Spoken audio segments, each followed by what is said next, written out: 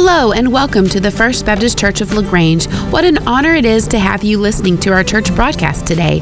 We hope that as you listen along, following in your Bible, that you experience the grace and presence of Christ just as strongly as we do every Sunday in our worship service. May God truly bless you as you listen. Amen. If you would, open your Bibles with me to the Gospel of Matthew, chapter 5. The Gospel of Matthew, chapter 5. If you don't have a Bible, there should be a Bible in the chair in front of you. Also, if you don't have a Bible, we would love to give you a Bible. And if you need one, please don't hesitate to see me after church. And I'd love to get a copy of God's Word into your hands. Have you ever asked the question, God, what do you want from me? Have you ever asked God, what do you want me to do with my life? You know, this seems to be a common question that all of us, I'm sure, at some point have asked God. And I think many of the times when we ask God this question, God, what do you want from me? What's your plan for my life? We're expecting this grandiose response, this long response from God. But yet, when we look to the Scripture and ask this question, God, what do you want from my life? The answer is quite simple, actually. Here in chapter 5 of the Gospel of Matthew, we're in the middle of what's called the Sermon on the Mount. And here in the verses that we'll look at this morning, Jesus gives us two images to describe his calling on all that would choose to follow him. So in the time that we have remaining this morning, I want you to see that if you're here today and you're a follower of Jesus Christ, that God has called you to do two things, and that is to be salt and to be light. So if you would, in honor of the reading of God's Word, would you stand this morning? The Gospel of Matthew, chapter 5, verse 13 through 16. You are the salt of the earth. But if the salt has become tasteless, how can it be made salty again? It is no longer good for anything except to be thrown out and trampled underfoot by men. You are the light of the world.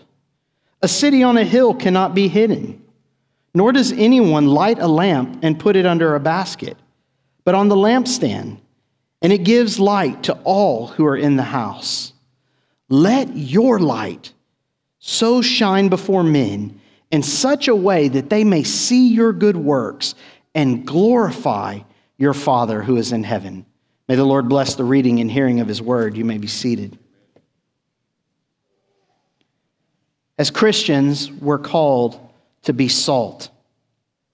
Again, look at verse 13 with me.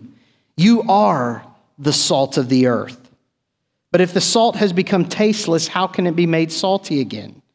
It is no longer good for anything except to be thrown out and trampled underfoot by men.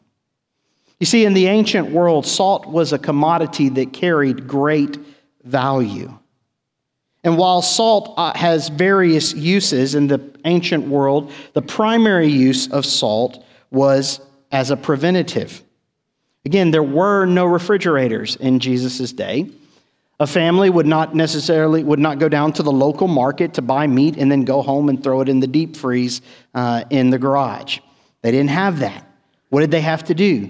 They had to use salt. They took salt and they would rub it all over the meat to help slow down the decaying process. Again, salt could literally make the difference between life and death in times when fresh food was not readily available. And just as salt helps to prevent meat from spoiling, Christ has called Christians to be a preserving element within this world. Well, then what does this tell us? If we're to be salt in this life and on this earth, what does this tell us about the world in which we are living? It tells us that the world in which we are living is in the process of decaying, that the world in which we live is rotten. That may be hard for some to accept, but it is true. You see, in Jesus' day, the speed at which meat decayed was directly related to the climate in which it found itself. Without quick application of salt, the meat would begin to spoil very quickly. Again, so it leads to the question, what causes the rottenness that we see in our world today, the decay that we find? And again, the answer is very simple. What causes this decay in our world today? It's sin. It's sin. You see, our world is not inherently good. Again, because of sin in the world, our world is inherently evil, and our world is inherently wicked. But this has not always been the case. You open your Bible to the very beginning in the book of Genesis, chapters 1 and 2, and we read about a perfect world that God created. The words rotten and decay were not a part of the world's vocabulary at that time. But very quickly we get to Genesis 3, and we see sin entering into the world. And because of the fall of man, God's perfect world was affected. And God's perfect world began to experience decay. Things got so bad that eventually God decided to destroy the entire population of the world, except for Noah and his family. And he did. But when Noah walked off the ark, it didn't take too long for them to fall back into sin. And once again, the world was on that path of decay. You see, left to itself, the world tends to fester. You see, the germs of sin have affected every area of our world. It's affected every area of our lives today. So what does this mean for the Christian that finds himself or herself stuck right in the midst of a world that is rotting and decaying? Again, the first part of Matthew 5:13 says, "You are the salt of the earth." You see, there's something different about Christians in the world today. We are to be different.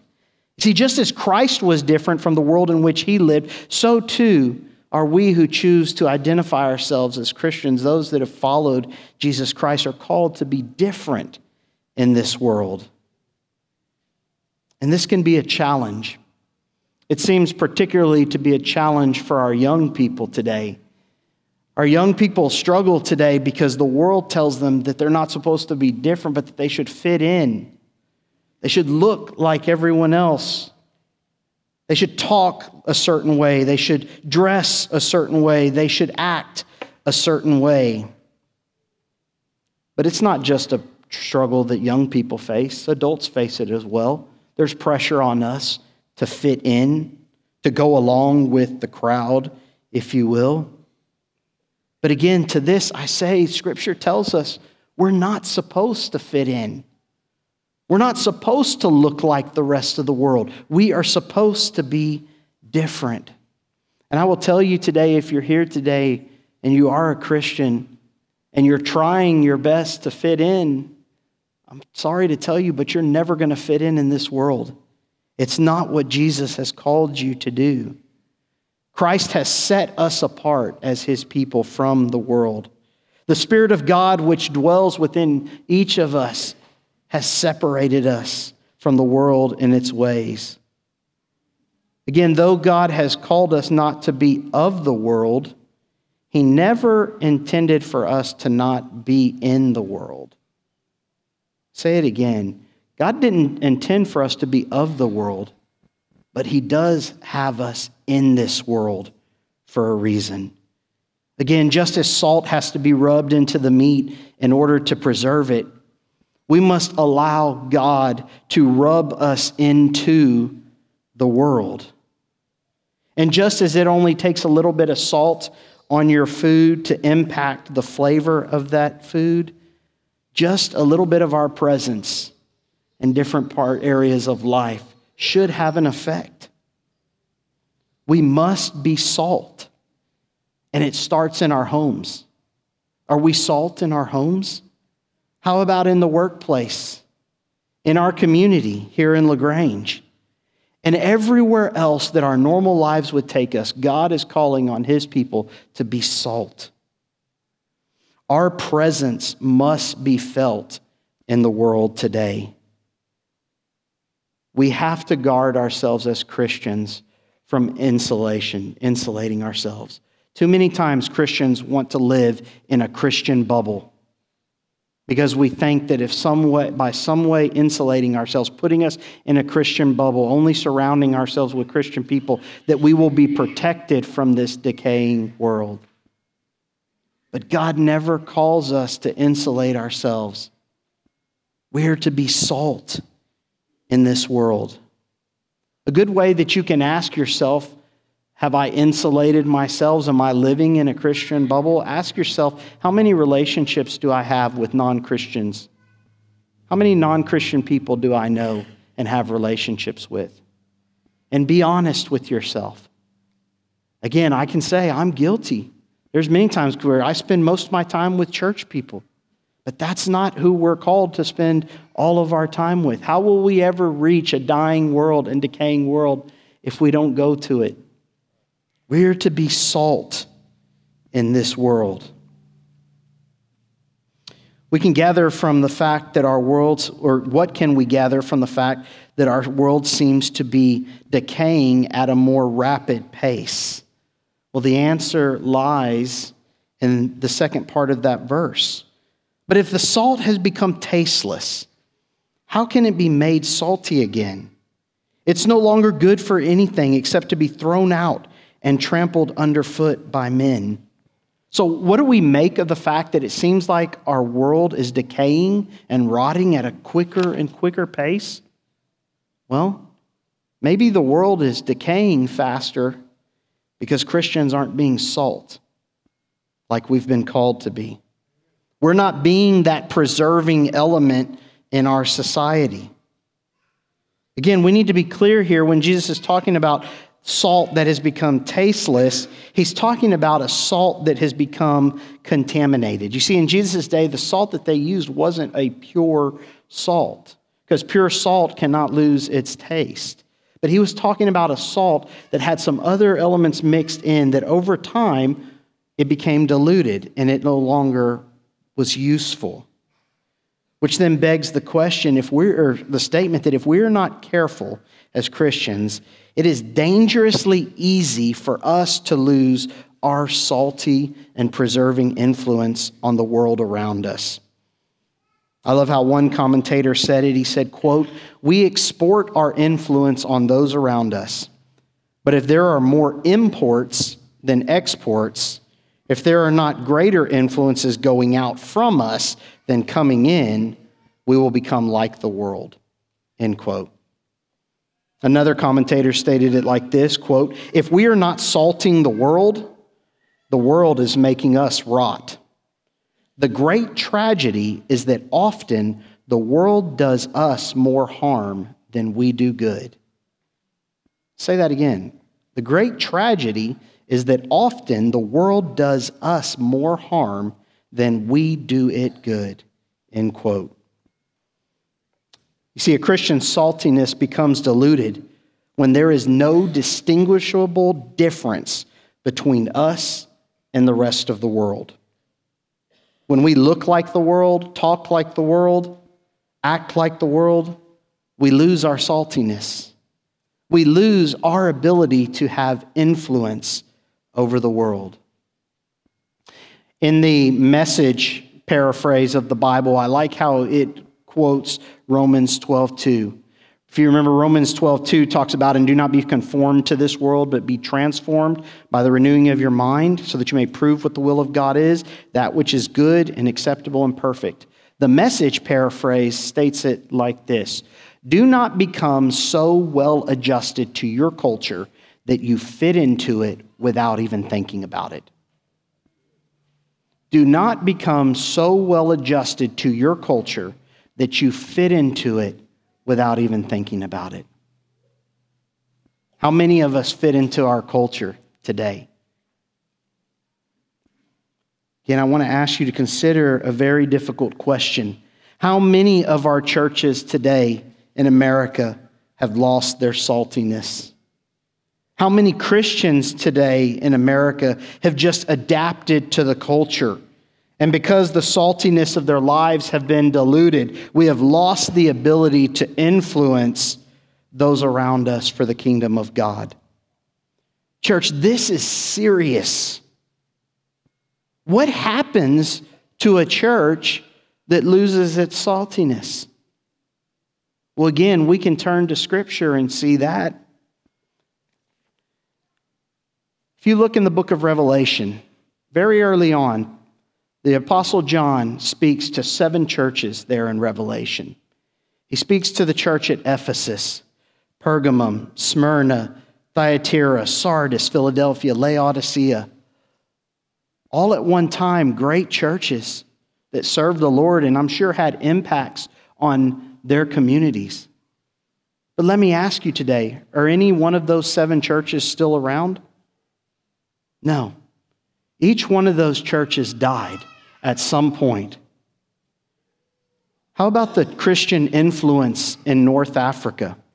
Did you know that North Africa used to be in the early church a center for Christianity? North Africa was where the great church father and theologian Augustine ministered. It was once the center of Christianity, and yet today, the gospel of Jesus Christ is almost non-existent in North Africa. If we are not careful, if we allow ourselves as individuals and as a church to lose our saltiness, we will eventually die. We will die as a church, and as individuals, we will lose our influence in our communities. Again, when a church loses its saltiness, it's destined for decay and death. So here's a question that you can ask yourself to determine if the salt of your life still has flavor or if your salt has become tasteless. Again, one of the things that we know about salt, if you eat a lot of foods that are salty, one of the things it does is that it makes you thirsty, right? If you have a lot of salt in your mouth, you become thirsty. So if we live salty lives, and we are the salt of the earth, and people see that, we have to ask ourselves, do our lives make people thirsty for Jesus? Is there something about our lives that when they look at us would lead them to Christ, would lead them to want to know more about Christ? Jesus made people thirsty for God. Wherever he went, people became thirsty for him. So are our lives so different from those around us that they would say, I want what you have? What is it about you that's so different? In the Gospel of John, chapter 7, verse 37 through 38, the Bible tells us, now on the last day, the great day of the feast, Jesus stood and cried out, saying, if anyone is thirsty, let him come to me and drink. He who believes in me, as the scripture said, from his innermost being will flow rivers of living water. Church, we cannot quench the thirst of the human soul, but we know the one who can, and we can introduce people to him. Along with declaring Christians as the salt of the earth, Jesus also says that we are to be light in the world. Christians are called to be a light in the world. Verses 14 and 15, the Bible says, you are the light of the world. A city on a hill cannot be hidden, nor does anyone light a lamp and put it under a basket, but on a lampstand, and it gives light to all who are in the house. At first reading of this text, it should cause us to pause, because in John's gospel, Jesus declares himself to be the light of the world. In the Gospel of John, chapter 8, verse 12, Jesus said, I am the light of the world. He who follows me will not walk in the darkness, but will have the light of life. So which is it? Is it as Jesus says, is Jesus the light of the world in John chapter 8? Or are we the light of the world as Jesus declared? And the answer to that question is yes. Jesus is the light of the world, and so too are we. Jesus is the source of the light. And it's in that source that we find light. We are only the light of the world in that we reflect the light of Christ. Just as the moon reflects the light of the sun, so too do we as believers reflect the light of the sun, S-O-N, right? Jesus' statement that we are the light of the world indeed is a glorious thing. However, it suggests an equally inglorious fact that the world is in darkness. Obviously, this darkness in which it speaks is a spiritual darkness. And the great tragedy is that the world actually prefers this darkness. Jesus told us in the Gospel of John, chapter 3, verse 19, "This is the judgment, that the light has come into the world, and men loved the darkness rather than the light, for their deeds were evil." I love how one commentator said it. He said, quote, "It is one thing to be subject to the darkness of the night before dawn, but it is quite another thing to deliberately live in caves and refuse to come to the light." End quote. You see, unfortunately, mankind prefers its own imperfect and sinful way of doing things rather than the perfect and holy standards of God. This idea that men love the darkness, that they love to do things their own way, it reminds me of that Frank Sinatra song, "My Way." You know that song? It's a great song, pleasant to listen to, but when you really think of the message, it's a guy talking about as he's come to the end of his life and he looks back over all that he's done, he did it his way, right? Because that's the way, because of sin, that we choose. We do not inherently turn towards God's way, but we always go our way. As Christians, we're called to live for Christ, shining the light of Christ in a dark world, showing to the world clearly what Christ looked like. You see, we are the image of Christ to the world, which then lends us to the question, what kind of Jesus are we showing people? If we are the light of Christ, if we are the image of Christ, visible image of Christ on earth, what kind of Jesus are we presenting to the world?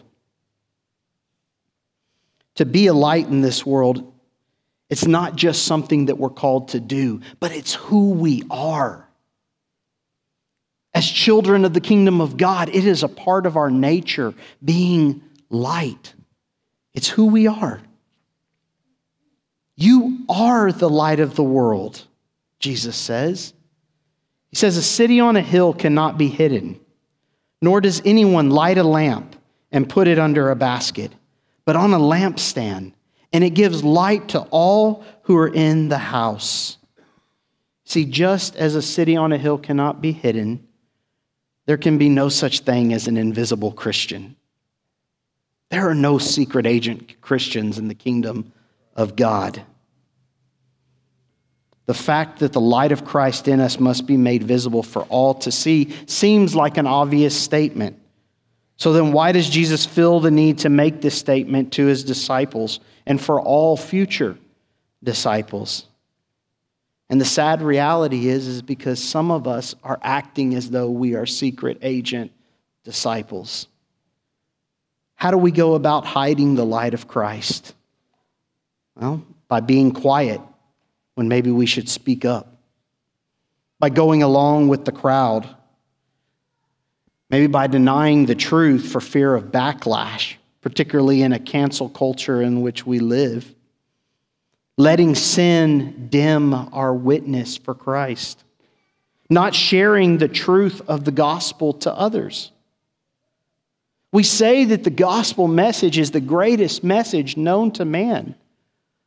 Well, if you have the greatest news known to man, why would you not share it with someone else? We are so quick to share when we get the big promotion. We're so quick to share when our kids or grandkids, did well at whatever activity they were in.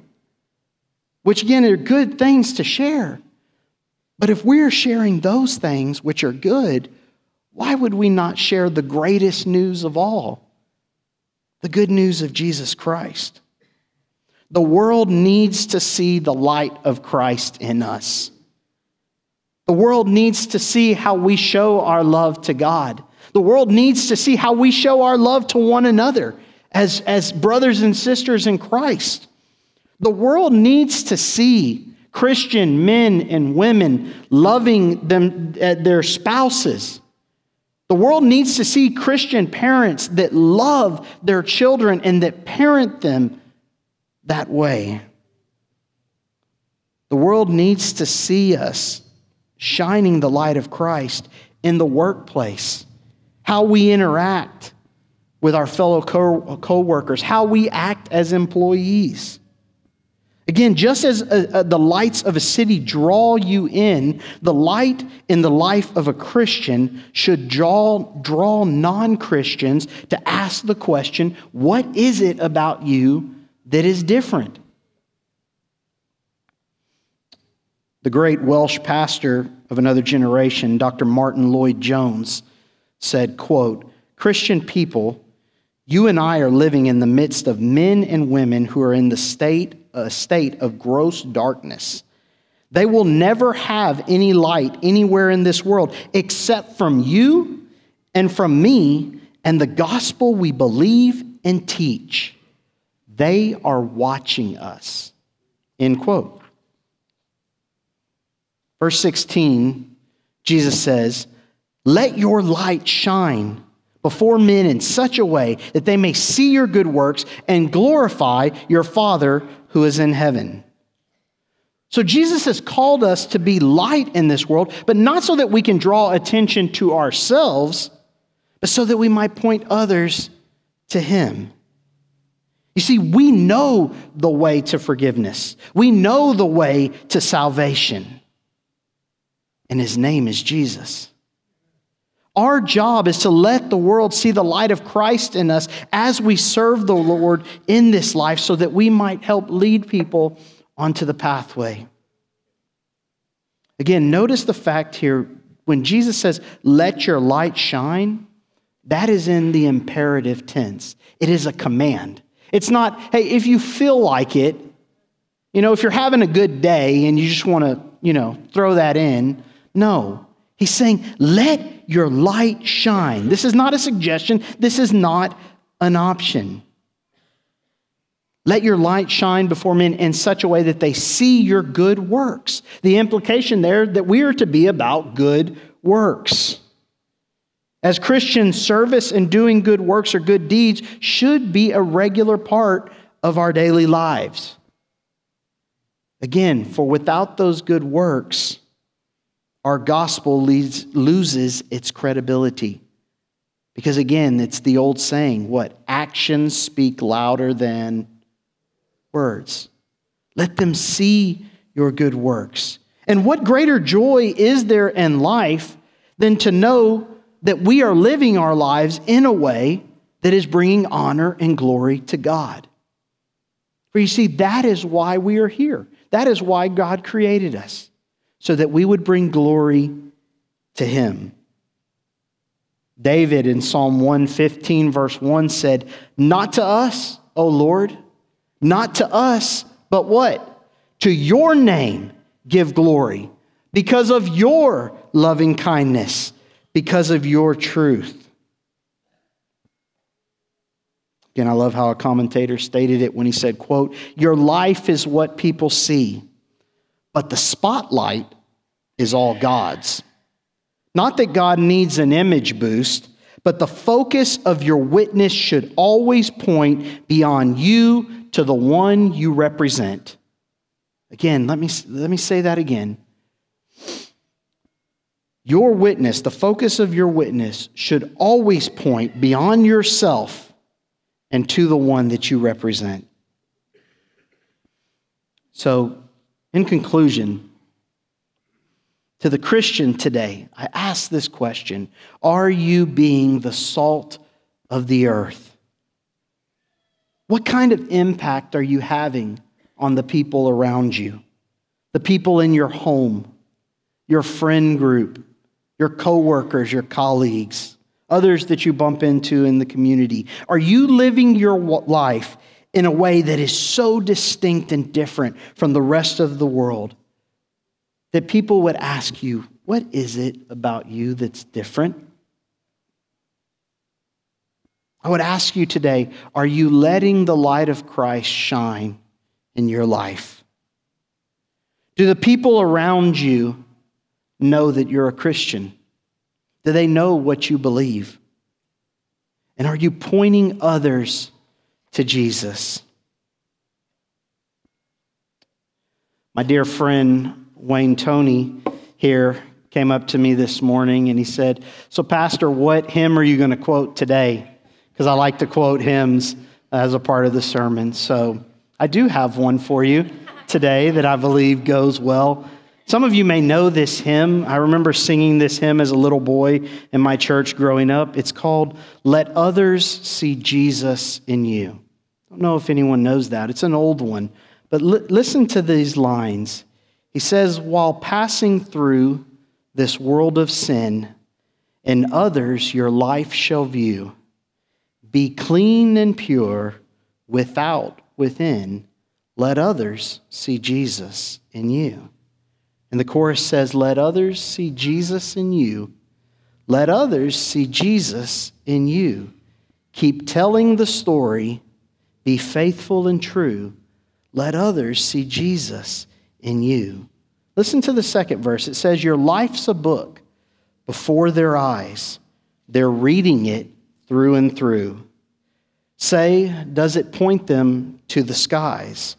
Do others see Jesus in you?" And the last verse, because you know, good Baptists go 1, 2, and 4 when they sing a hymn. So it says, "Then live for Christ both day and night. Be faithful, be brave and true, and lead the lost to life and light. Let others see Jesus in you." Let others see Jesus in you. Let others see Jesus in you. Keep telling the story. Be faithful and true. Let others see Jesus in you. Are we living our lives for the glory of God? If you cannot answer that question with a resounding yes, then I would invite you in this time that we're about to enter into, an invitation, to take time to pray. Take the time to recommit yourself to the Lord, to be the salt of the earth, to be a light. I love how Kent Hughes ended his section of his commentary on the Sermon on the Mount when he challenges us to, quote, "Let us covenant with all our being to shine as brightly as possible in this dark world. Let us covenant to expose ourselves to the face of Jesus in prayer.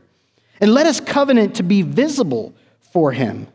Let us covenant to shine wherever he places us. Let us covenant to do beautiful works. And lastly, let us covenant to remind ourselves that we will always be light and to live in that reality." End quote. To anyone here today or watching online or listening over the radio that maybe you've never placed your faith and trust in Jesus Christ, I want to challenge you to do that today. Because see, you may not realize it, but you are walking in darkness. You see, you may think that you're living your best life now and that you have everything that you could ever want. But the problem is that the road that you're on is a dead-end road. It really is, and there is no hope on that road to be found. But today I want to offer you the opportunity to come. I want to offer you the opportunity to come to the one who wants to offer you unconditional love. I want to invite you today to come to the one who can forgive you of your sins. And he is the only one that can forgive you of your sins. Let me make it clear. Christ is the only person. I cannot forgive you of your sins. No one in this room can forgive you of your sins. Only Jesus Christ can forgive us of our sins. And I want to invite you to come to the one today who would offer you eternal life. And it's so easy. It's so easy. The Bible tells us in Romans chapter 10, verse 9 and 13, that if you confess with your mouth Jesus is Lord, and you believe in your heart that God raised him from the dead, what does it say? Does it say you might be saved?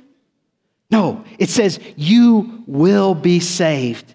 And in verse 13, it says, some that call on the name of the Lord? No, it says, for all who call upon the name of the Lord, whomever would call upon the name of the Lord will be saved. This time that we're about to enter into is a time for you to respond to God's word, whatever that may be. Now is the time. So would you join me as we pray? Heavenly Father, Lord God, we come to you now, God. For the believer today, Father, who maybe has lost some of their saltiness, who's maybe struggling to be light. God, would you re-energize us today? God, would we recommit ourselves, God, to be salt and light in the places where you have placed us? God, to the person today who does not know you, maybe, Lord, as their Savior and Lord, but God, you're speaking to their heart, maybe even in this moment. Would they be bold enough to come and say yes to you? May you be glorified in this time, Father, in Jesus' name. Amen. Would you stand as we sing? Turn your